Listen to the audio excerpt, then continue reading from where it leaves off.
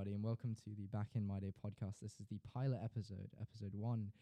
And today, I'm your host, Sebastian Onlon, and we have our co-host here, Oliver Forbes. Hey, guys. Okay, so that was Oliver Forbes, and we have with us a special guest who, has kindly agreed to let him on to our amazing and slightly scuffed podcast. Can you introduce yourself, please? Good afternoon, it's Mr. Watson here. Yes. All right. So we've got Mr. Watson here. So I guess we'll just jump right into the questions in the main body of this episode. So the first thing that I want to ask you and, bulk of the student body is, can you give a short summary of your life up till now? Sort of your childhood, inspiration to become a teacher, and what sort of led you here in short summary? Okay, so I was born literally down the road from Ibstock. So I was born in Queen Mary's Hospital, grew up in Putney, went to school locally. I think some know that I was at Emmanuel for secondary school, and then went from there up to Hull to do my undergraduate degree. From there, spent a bit of time afterwards running around in China for a bit before coming back, trialing out law for a period of time, and then realised that really wasn't for me, and switched into teaching just before the start of the pandemic. Oh, I didn't know that. So you were interested in law at first before you became a teacher? Yes, so it's more, I think, thinking about what do you do with a history degree? And law, I think, was one that was a potential option to go into, bearing in mind the transferable skills you get from studying history. But for me, I realised, particularly once you get into the graft of it, it wasn't something that really gripped me at all. It wasn't something where I could spend sort of working into the wee hours of the morning, working away on that sort of on legal cases. It really wasn't for me. Interesting. Now, your childhood was roughly like 90s to 2000s, correct?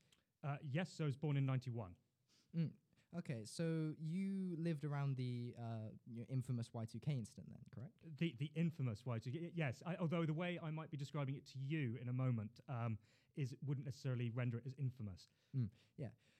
So to our listeners who may not be as informed about Y2K, it's referring mainly to the event around the Millennium Bug, which was a computer system malfunction which they believed would happen when the date would change from 1999 to 2000. Because back in the day, computers didn't really have the same storage as the ones nowadays, so they had to save as much space as they could. And one way of doing this was reducing the date to the last two figures. So that was 99 and 2000, which was 00.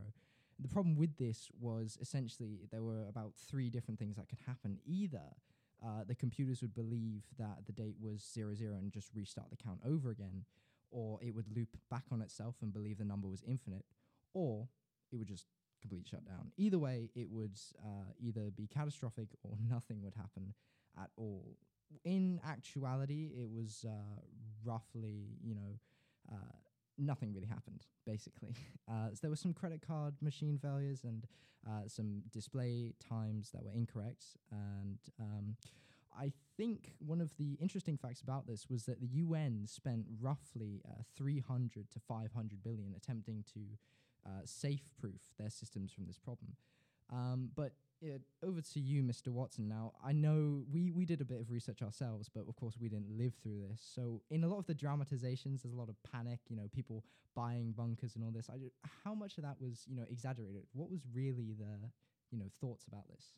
Okay, I should caveat everything I'm about to say with the fact that I was looking at this through the eyes of a 9-year-old. So that obviously means that there are going to be bits which I'm not necessarily picking up on. So there's certain elements that you've described that I was aware of since, but at the time it wasn't something I was particularly cognizant of. I knew there was going to be a potential problem with computers shifting from the year 1999 to 2000. I was aware that that could have very serious ramifications, but as a 9-year-old, you don't necessarily fully appreciate what the extent of those ramifications could be. One of the things that stood out for me is obviously back in the late 90s, computers were essentially large grey or white boxes. And what you would find is sort of building up to the year 2000 is people would get these little sort of fuzzy balls which they're called millennium bugs, and they'd stick these on the monitor. So there was a slightly jovial side to some of this. It wasn't as though it was all treated as being, oh my goodness, the end of the world is nigh. But I think the most vivid memory I have in relation to this as a serious problem was on the evening of the millennium itself. So December 31st, being with my family, watching news broadcasts, and part of the news broadcast, aside from obviously hyping up what was happening at the Millennium Dome and the various different events that would be taking place in the United Kingdom to celebrate the coming of the millennium, was also looking at things that were happening around the world at the same time. So any sort of slight issue to do with, say, potential power failure somewhere in the world, or a potential computer failure in a system. I think there's one particular report I remember from India, where they're essentially just looking out for any examples of where this Y2K event could be occurring. But I think the main thing to sort of draw, I think, or the main lesson I sort of drew from this is really a sort of hindsight thing, which was, at the time, I don't think I was old enough to properly appreciate the seriousness of it. And as I got older, one of the reasons I think it's still taken as being a bit more of a maybe you'll disagree with me on this, but it's viewed as in a more light-hearted manner, is because it was dealt with, because the fact that the people that needed to identify the problem and spent the money and the resources they needed to ensure it didn't turn into anything more than a couple of minor power issues here or there, or some amusing issues with date changes where people would arrive at airports or arrive at train stations and see the year 1900 instead of 2000. Oh, okay. Well, that's quite interesting to hear from a contemporary perspective at the time. And moving on to our next topic, that was a very interesting insight. We are going to talk about sort of the rise of the internet. Now, this, of course, you must have been very young when this happened, of course. But around 1983, IBM invented the internet. So it was, a basic sort of network that was really just for private use, and then came online in 1993. How old would you have been then? I would have been either 1 or 2. Yeah, so obviously, a limited perspective. But there was sort of, as you were growing up, the internet was also sort of aging with you and gaining more popularity. So did you, for example, did you use the internet in its beginnings, sort of roughly when you were a child? So my dad was very much into ensuring that he had the latest technology. So the internet was something that he was quite quick to get onto. Just this dates it very nicely. So one of the things that my dad set up from which I recall from quite an early age, was an AOL account. So basically, the old way you'd access the internet, where you would go onto the AOL browser, and it would then dial up for you. The other key thing as well, I remember from accessing the internet when I was much younger, and again, when I say much younger here, you're talking about 7 or 8. You would have to tell parents that you wanted to go online, because it would mean that no one would be able to make phone calls, or indeed phone calls wouldn't be received at the house either, because it was all done through a dial-up connection. I see. So then it was all sort of rudimentary, and it was around like your 7 and 8 years then. So I would have been. When we're talking about in terms of dial-up, I would still have been in primary school. So it was very.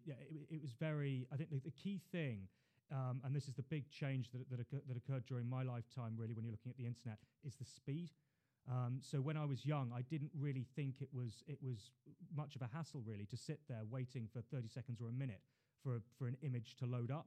Whereas now, I think if I was to ask you guys to sort of sit around and wait for an image to appear, I'm not sure you'd be too impressed with the idea of having to wait 30 seconds or a minute to just see a sort of basic definition of an image. So when did you see the internet being used in jobs and daily life on a regular basis? Well, I suppose part of the challenge. So again, being quite young, I didn't necessarily see the interaction with it in the workplace, but certainly in daily life, I became aware of it as I grew up alongside it. it became something that I was beginning to incorporate almost instinctively into my life. So if you were doing a bit of homework on a topic and you didn't necessarily have the resources at hand to help you answer the question that you wanted to answer or you needed to answer, the internet was even then being something that you would go to. And it was a slightly more limited resource, and this is also, I should say, before the time of Google. So say slightly before the time of Google, you had Google there, but you had other search engines like AltaVista and Ask Jeeves as well was another, where you would type in your particular question that you had, and you'd be able to get some basic response for what you needed, and you'd be able to then, from a young age, I knew that was clearly of value. So in terms of how the internet was used then versus now, how much do you think it's actually changed? I think the key thing is the amount of content that's on there. Second is, I think, the speeds, the ability to be able to share video. I remember vividly when we got broadband, my dad getting very excited, showing a BBC report from Iraq. And basically, the video itself was of appalling quality. I mean, essentially, it looked like it had been recorded on a potato. But it was one where at the time he was very excited by it. And it's you look back at it now and you think how very quaint it all was, because now we're used to the idea of being able to go onto YouTube and as a standard getting high definition content. That was something obviously that you just wouldn't you go back how long ago is this, the early 2000s, you wouldn't that's something which I think people would marvel at if they could see it then. Since your childhood and growing up in the education system, how do you feel things have changed culturally surrounding ethics and change in style of education? So I think in terms of, are we talking generally here about cultural shifts that I sort of identify? Or are we talking more about just changes specifically in education? More about sort of the culture and like the mindsets of students, because I know obviously since the social media and these new platforms coming in, the mindset and sort of I guess you say mentality of students has changed, and I know a lot of people say that the work ethics have gotten slower or lazier. And I just wanted to know your opinion on that.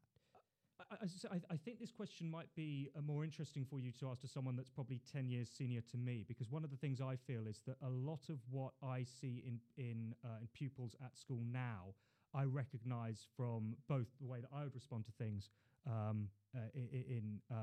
when I was their age, but also how I'd see peers respond.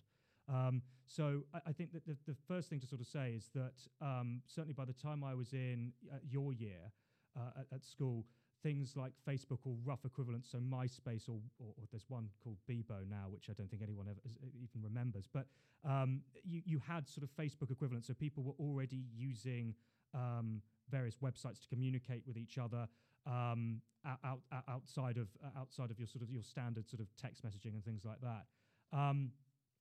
So I think that's in terms of the impact that has had. I think the thing which is perhaps most profound in terms of the way that young people have been impacted now is short form videos.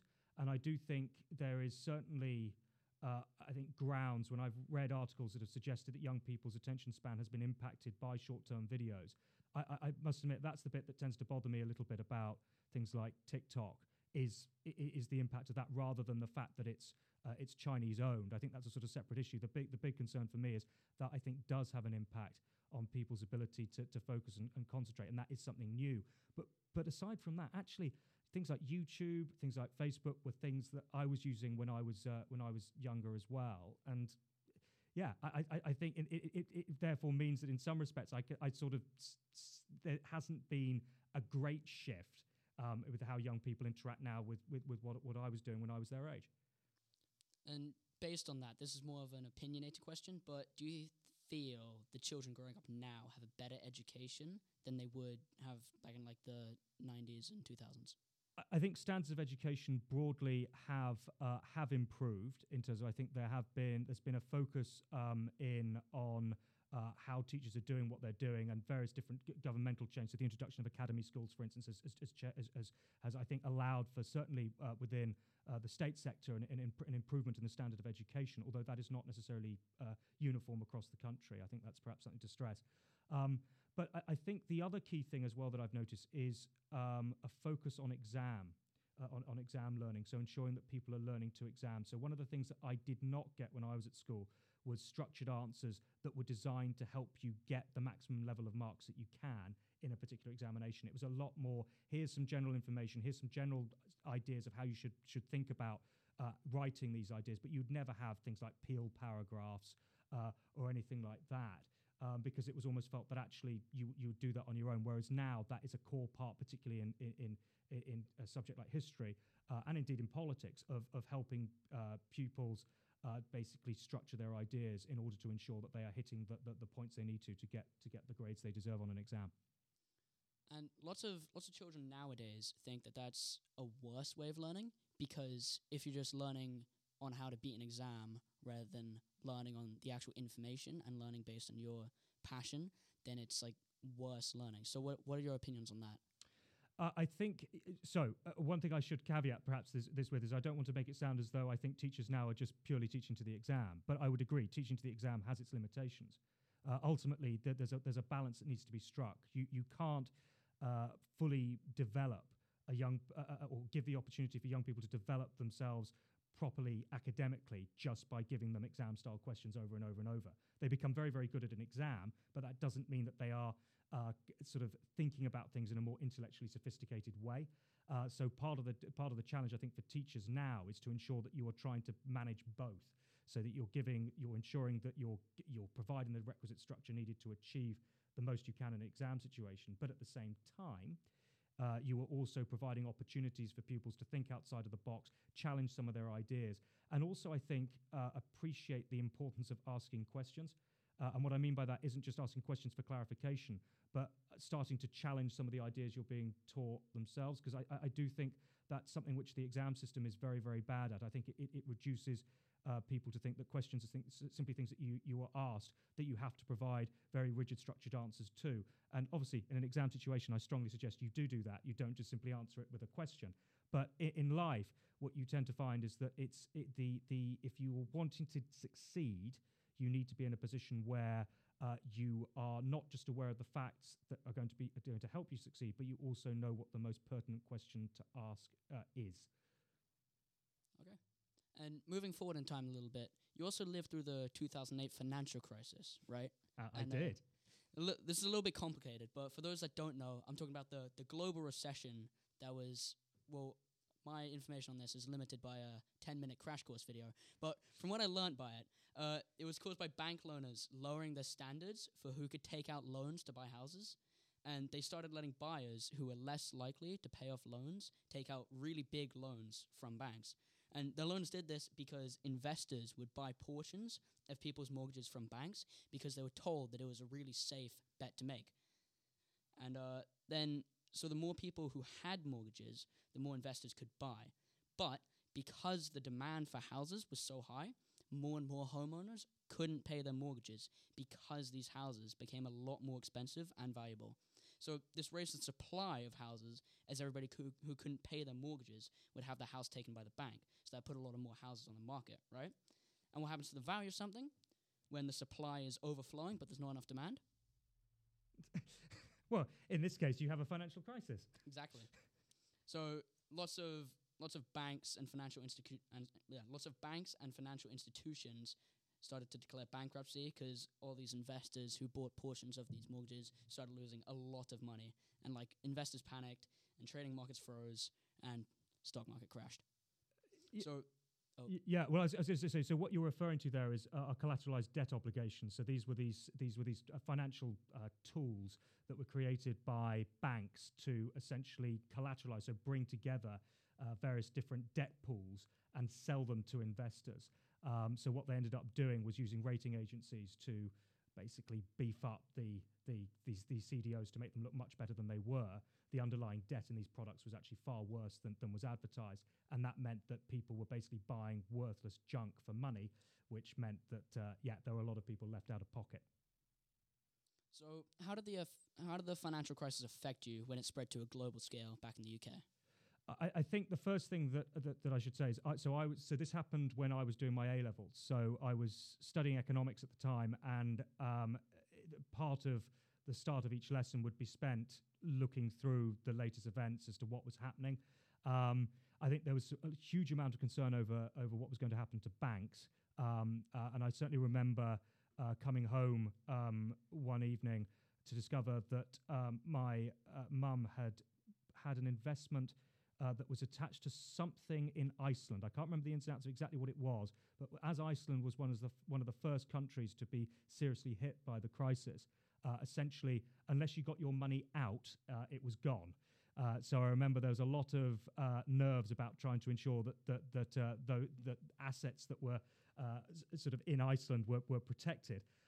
But I think the key thing that I recall as well was what happened to Northern Rock. So the bank based out of the Northeast essentially ended up in a position where it was, I believe, eventually taken over actually by Branson. I think it became Virgin Money, but that was essentially in a position where you had a run on the banks where people desperately wanted to get their cash out because they were no longer sure that the bank would last. This is obviously partially caused by the fact that Lehman Brothers, an established investment bank from the United States, had collapsed, which I think caused a huge amount of shock at the time. And as I said, Northern Rock was the most prominent, but there were also concerns that other banks as well were potentially going to go bankrupt, and that in itself causes problems, because a bank that ceases to have money and assets essentially means that the people that have had their deposits in there no longer have any money that they can get access to. So that could have gone from being a recession to a full-on depression. But I think one of the things that stopped that from happening was insurance that the government put in quite early on to ensure that in the event of such a thing occurring, people would at least have a minimum amount that the government would be able to insure them for. That must have been really interesting to have lived through the financial crisis while studying economics. That must have been really good timing. Yes, but at the same time, I think there was a lot going on that actually you almost felt slightly overwhelmed by it, I think would be the best way of putting it. There was a huge amount that, at the time, for instance, talking about things like collateralized debt obligations, I didn't properly understand that. And people weren't necessarily aware really of what was driving it. You knew it was something to do with mortgages in the United States, but it wasn't, I think, until afterwards where people were able to start piecing everything together. And the other thing as well, I think, that came out of this was a huge amount of anger towards institutions. Some of it was directed towards the government, but a lot of it was directed towards the big banks, which ultimately ended up in a position where the government had to bail those that survived out. But that in itself, I think, led to a lot of resentment amongst the wider public, who felt that people that had essentially brought this crisis about were then in positions where actually their material worth hadn't been significantly damaged in a way that people who had, say, bought investments in the wrong stock, or indeed been in the wrong job at the wrong moment, found themselves in a much more precarious position. And personally, how did this affect you in everyday life? So how was everyday spending? Well, bearing in mind at this stage, I didn't have an income. I don't think I ever thought of it like that. But I was, I think, aware of the impact this could potentially have on me after I'd left school, and potentially the impact it could have had post-university. Because the big question in 2008 was really, well, how long is this going to be going on for? And in some respects, whilst the government response helped ensure that we didn't enter a depression, ultimately what has happened, arguably as a consequence of the response, is reverberating down to not just my generation, but unfortunately I think also to yours. So when you're looking at things like asset prices, one of the things that the government did in order to ensure that the markets kept going was introduce quantitative easing, which is essentially the targeted purchase of particular assets, and that therefore inflates the value of certain assets. And I think there is, and again, I don't obviously have the statistics to hand in front of me, but there is perhaps due course to believe that the reason you have seen the stock market behaving in ways that perhaps is counterintuitive when you're looking at the general market performance is down to mechanisms like quantitative easing. And certainly within property, I think there are those that will argue that property prices have gone up, partially because one of the ways of trying to ensure that a crash didn't happen was to shore up asset prices. And that has meant that it's become harder for younger people to get on the property ladder because of the difference between what one earns and what one needs to be able to afford a property, particularly, I should stress, in this part of London. This is a little bit of a guessing game now, but how long do you think it took the world to recover from the 2008 financial crisis? That is very much a guessing game. I could give you the historian's response, which is it's probably too soon to tell. I think the challenge that you've got is, as I said, the government's immediate concern. And when I say the government, I don't specifically mean here the UK. This was there were the various governments across the world that took particular courses of action that helped to stave off a serious global depression. But in doing so, you could argue that the ramifications of that reverberate down into the present day, and exactly what that means. It's hard. It is, I'm afraid, a bit more of a challenge to know. You could very well find yourself, or we could very well find ourselves in a position where there is a financial crisis of some kind, or indeed an economic crisis of some kind in the next 5 to 10 years, and the source of that is traced back to 2008. That is a possibility, but that unfortunately is the way the market in part functions. There's a murkiness to it that means actions that are taken which are designed to have a beneficial impact at the time can in the longer term reverberate and have more negative consequences in the longer term. It was actually 2016 where the housing prices returned to pre-crash levels. Yes, but you're looking at one particular element of the economy there. I think, broadly speaking, you could say that intervention in the market in the way that the government, I keep saying the government, the way that various different governments around the world opted to do, I think does have, could have had impacts which we're not yet fully cognizant of. Okay. So now for touching back on what you said earlier in the first section. So you said you lived in China for a couple of years, right? Can you give us more context around that? So, like, why did you move to China? How long were you there? Where exactly were you there? So, like, what city? And how did this differ from Southwest London? Okay, so I'll start with the first question because that's the easiest one. It does differ quite noticeably from Southwest London. Although I still think with cultural divides, an important point to stress on this is a cultural divide is as big as you want it to be. If you're going to go into a situation and you think, well, these people are from a very different culture, they won't understand me, then you're probably shooting yourself in the foot a little bit. There are certainly cultural distinctions and differences that are present, and it'd be naive to suggest that they weren't. But how much of a divide you want that to be?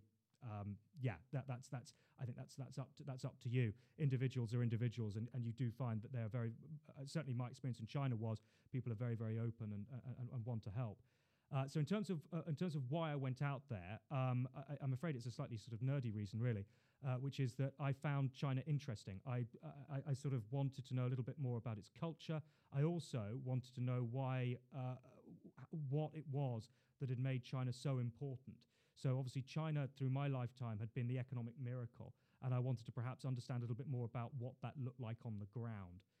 So there's, as I said, cultural interest, economic interest, as well as obviously being me, and historical interest was the sort of the pull factor, as well as I suppose the fact that once I left university, I wasn't entirely sure what it was that I wanted to do job-wise.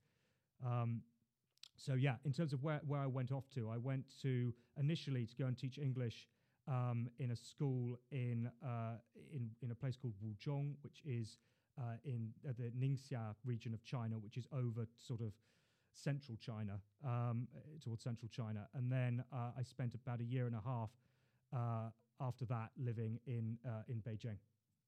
And had you studied China and Chinese history, the economics before you head there, the culture, as you said? I had studied elements of Chinese history, so I certainly had spent time studying modern Chinese history, so looking at the rise of the Communist Party. But in terms of my general understanding, I found that was much better honed once I was there. So a lot of the focus when I moved to China was very much sort of speaking with people about, well, I suppose their views on China, their views of on the wider world, but also I suppose trying to get to better understand China on its own terms, so understand exactly what it was, how it was that China presented itself to the wider world, or wanted to present itself to the wider world, and how it was presenting itself to its own population. So, do you think you achieved the goals that you set out to China to achieve? Not necessarily, no. I think what I started was something which is not possible to complete. If you're wanting to sort of understand a culture and a country that is as complex as China is, that's a lifelong that's a lifelong pursuit. I think in the same way that if you're trying to study something like the United Kingdom, that in itself, bearing in mind this is an island of between 60 and 70 million people, I think that there's a lot there's a lot of complexity that exists here. So a country of 1.4 billion, I think, that you 2.5 years you sort of scratch the surface, but you're left probably with more questions to ask. And you said that it was an economic miracle. Are you referring to how well it recovered from the 2008 recession and when it became the world's largest economy in 2014? No, so China in this regard, I'm talking about something much more longer term than that. So the sort of the Chinese miracle, as it's often referred to, started in the late 70s, early 80s under a leader called Deng Xiaoping, and essentially there was a period in China known as the Reform and Opening Period, or the Gaige Kaifeng, and the idea was that you would basically bring in foreign expertise into China in order to try and help boost its economy. And China's growth really was exponential. So even prior to 2008, I think there were certain stereotypes about China, certainly when I was your age, about, well, it's essentially, it's basically the world's toy shop. It makes all the knickknacks that people want, but what's its real economic value? I think China has been able to show quite resoundingly that certainly post 2008, with the investment that came in and that continued trajectory forward, that it's able to produce lots that is of value, and able in some respects to outcompete products that we have in the West and technology that we have in the West. Okay. So what could you see in your everyday life that showed this kind of economic miracle? I think it's more how China changed over time. So I might probably step back a little bit here. So my first experience of going to China was in 2010. I lived for a period of time on a university campus in Sichuan province before then traveling around the country. And one of the things that I think struck me was how China was, in some respects, very developed, but in others noticeably developing. You still had areas that were clearly had levels of poverty that you wouldn't encounter in the UK. By the time I returned, I was struck by how places like Shanghai, Beijing had become even more developed, how they felt far more like modern cities.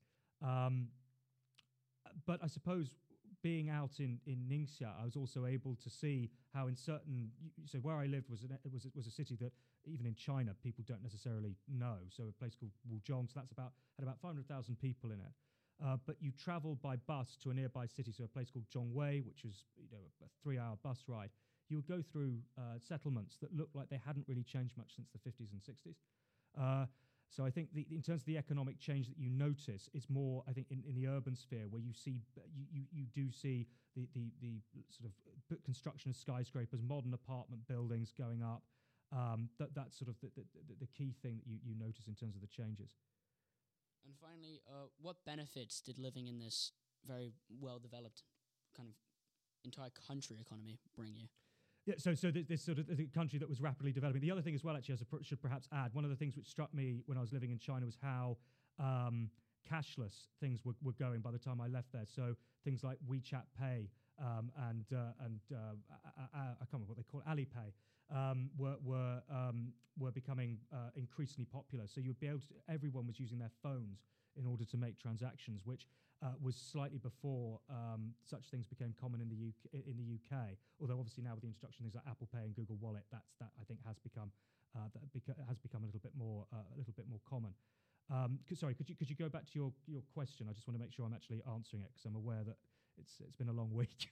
I said, what benefits did living in this very large and rapidly developing economy bring you? Yeah, so I think the benefits I wouldn't necessarily tie to the economy. The benefits I would tie more to the cultural environment. So being in a different culture, I think, challenged my own understanding of how I suppose it challenged my own worldview. So it posed it allowed me to be exposed to people that, because of their cultural environment, were thinking about the world differently. It exposed me to a different set of traditions and culture, and different set of means of doing things. I think that was the value for me, was sort of widening my own horizons and realizing that actually, I suppose it emphasised the point. There's a lot out there that I don't know, and I should be very, very much respectful of that. That's a very interesting point you have there. Now, thank you for joining us on our podcast. Before we close off the episode, as it is getting further on into the evening, we have a few student questions that are drawn from our wonderful student body here at the school, some of which are anonymous and some of which wish to be mentioned. So first up, we have a question about politics, and this is from our very own Jasper Jenkins here at Ibstock. And he asks, the people in your school and around your childhood, did you feel then that they had an interest in politics back then?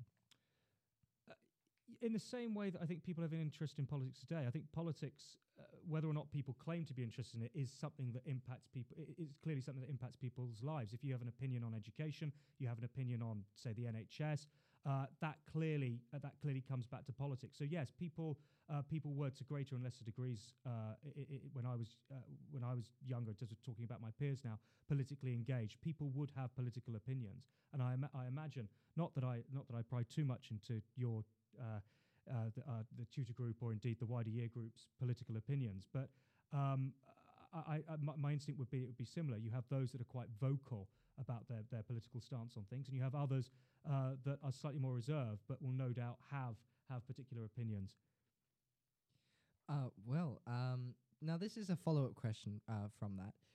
Would you have supported, say, a motion of decreasing the voting age to 16, thinking about the children you grew up with and whether they've been suitable to vote based on their political knowledge and opinions?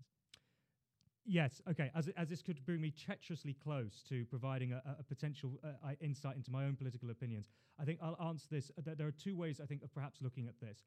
The first is to say that actually reducing the voting age is a beneficial thing, because ultimately you guys have to live with decisions that are being made now. So why not have that opportunity to be able to actually go ahead and get involved in that political process. There are, in fact, some political thinkers that I very much respect who have advocated that perhaps political voting ages should be reduced even further than 16. Perhaps you should be reducing it to people when they come of an age where they can write effectively. So there's a particular individual called David Runciman who advocates 6-year-olds should have the right to vote, which I accept. Looking at all your faces, much like me when you saw that argument, you thought was somewhat extreme. But actually, when you consider that the points that he's putting forward and the fact that if we're talking about voting as a right and as a responsibility, perhaps this is something that people at a young age should be getting involved in.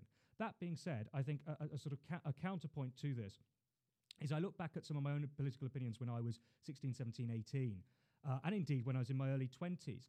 And I think one of the challenges that you have when you're younger is you don't yet have a sort of, I think, an appreciation for the complexity. I think that there is still an area where you're far more bold, I think, in youth than you are as you get older, and that circumspection that you get when you go into your 20s and you start thinking about the world, where you're going out and trying to strike out on your own, gives you a degree of appreciation for things, and perhaps gives you a much more sophisticated, or I should say, provide you with a more sophisticated political view. That means that your voting decision, again, in theory, should perhaps be better reasoned. I accept I haven't directly answered your question, but I've given you at least 2 lines of the argument on the issue. That's that's a good answer. Very sufficient. And of course, a part of that would be the fact that younger people don't really have the part of the brain that develops, thinking about the consequences of things. So I suppose those long-term decisions would be quite difficult. Yeah, I think it's also wider commitments. Because the thing is, and this is the bit that I think I've found, particularly since I got into education, speaking with young people, there are many times where people will say things, and I will not name names because I would hate to embarrass anyone, where I'll think, oh my goodness, when I was 15, 16, I would say near enough exactly the same thing. And it's not to say that the approach is wrong. It isn't necessarily wrong. It's just a product of the fact that when you're young, you have that sense of you have a sense of a much clearer sense of what you think should be done. You don't necessarily have the battering down that you get from wider life experience, where you go through and experience things that haven't quite gone according to plan, or you're exposed to ideas that you hadn't perhaps thought of before. And I think that's part of it as well, as much as it is down to brain development, and also responsibility. So the fact is as when you get into your 20s, you will have independence. You will have to go off and find a place to rent on your own. You will have to start managing your relationships on your own. Yes, you will likely still continue to have family support and support from friends. But when you're out on your own more regularly, it does make a difference to how you think and view things. Very good answer from Mr. Watson there. Now, this one is a slightly less serious question that we have from our very own Matthew Thorburn. He wants to know, Mr. Watson, do you play any video games? Not regularly, I'm afraid, anymore. The last two, so the two that I got into last were FIFA. I still enjoy in terms of it's a nice way of relaxing, particularly after watching Fulham lose, which unfortunately can be it's unfortunately not as rare as I'd like it to be. It can sometimes be quite good to just come back and turn on FIFA and have that sort of side imaginings of Fulham actually punching far above where they are probably capable of. The other, which I got very much into, was Breath of the Wild, so The Legend of Zelda, which I know is a bit controversial. I've mentioned this to certain people at school, and they seem to view me as though I'm slightly mad, but that was certainly a game that I very much got sort of lost myself in and found myself, I think, regressing to how I was when I was a teenager, where I could spend hours fixed on a game console. I found it actually very disconcerting during I think this must have been my first year, during one of the holidays, realizing that I'd spent 2 to 3 hours on my console, thinking I'd only spent about 15 minutes. Now we have 2 more questions for you before we have to part ways, unfortunately. Do you have any words for your students and general armchair history enjoyers? I think general armchair history enjoyers, I'll sort of leave them to enjoy their history. There'll be something that's already sort of gripped them. What I will go back to in terms of for my own students, and indeed generally more widely younger people, is to come back to something I mentioned earlier, which is I think there is a tendency to think that education is purely about facts. It's purely about what you know and then how you apply it according to a particular exam specification. And up to a point that is true, but I also think that there is the joy of education and the joy of learning comes from honing the questions that you mean to ask. So when you're sort of developing through, certainly when you get sort of to the latter stage of GCSEs, but when you start your process of A-level studies and beyond, I think it's always good to bear in mind that it's not necessarily purely about the knowledge that you're getting so you can regurgitate it on a test, but also about thinking about it more deeply so you can start asking questions of that knowledge that you have been given. Because you tend to find those that contribute most to wider society are those that question things more. And the better the question, the more likely you'll find that you're going to be on the cusp of something that could bring about some progress to society and good change. That's really good to hear about the opinion on education from an educator, because it makes it sound more, what's the word? Legitimate, yeah, that's the word. You could always ask your father as well. I'm sure he'd be happy to chime in with some good insights. I've tried. Finally, have you enjoyed your time on this podcast? I have. I hope I've not been too verbose, because I'm aware it's Thursday evening after what has been quite a long week for me. I hope I've made sense and I haven't rambled too much. The rambling is just enough. Yeah. Excellent. It's adequate. It's the perfect amount. Well, I think from everyone here at the Back in My Day team, we really enjoyed your time here. And, of course, we will send you the episode and website if you wish. That would be great. Thank you very much, guys, for taking the time to speak with me. All right, thank you. Thank you, Mr. Watson. Goodbye. Bye bye.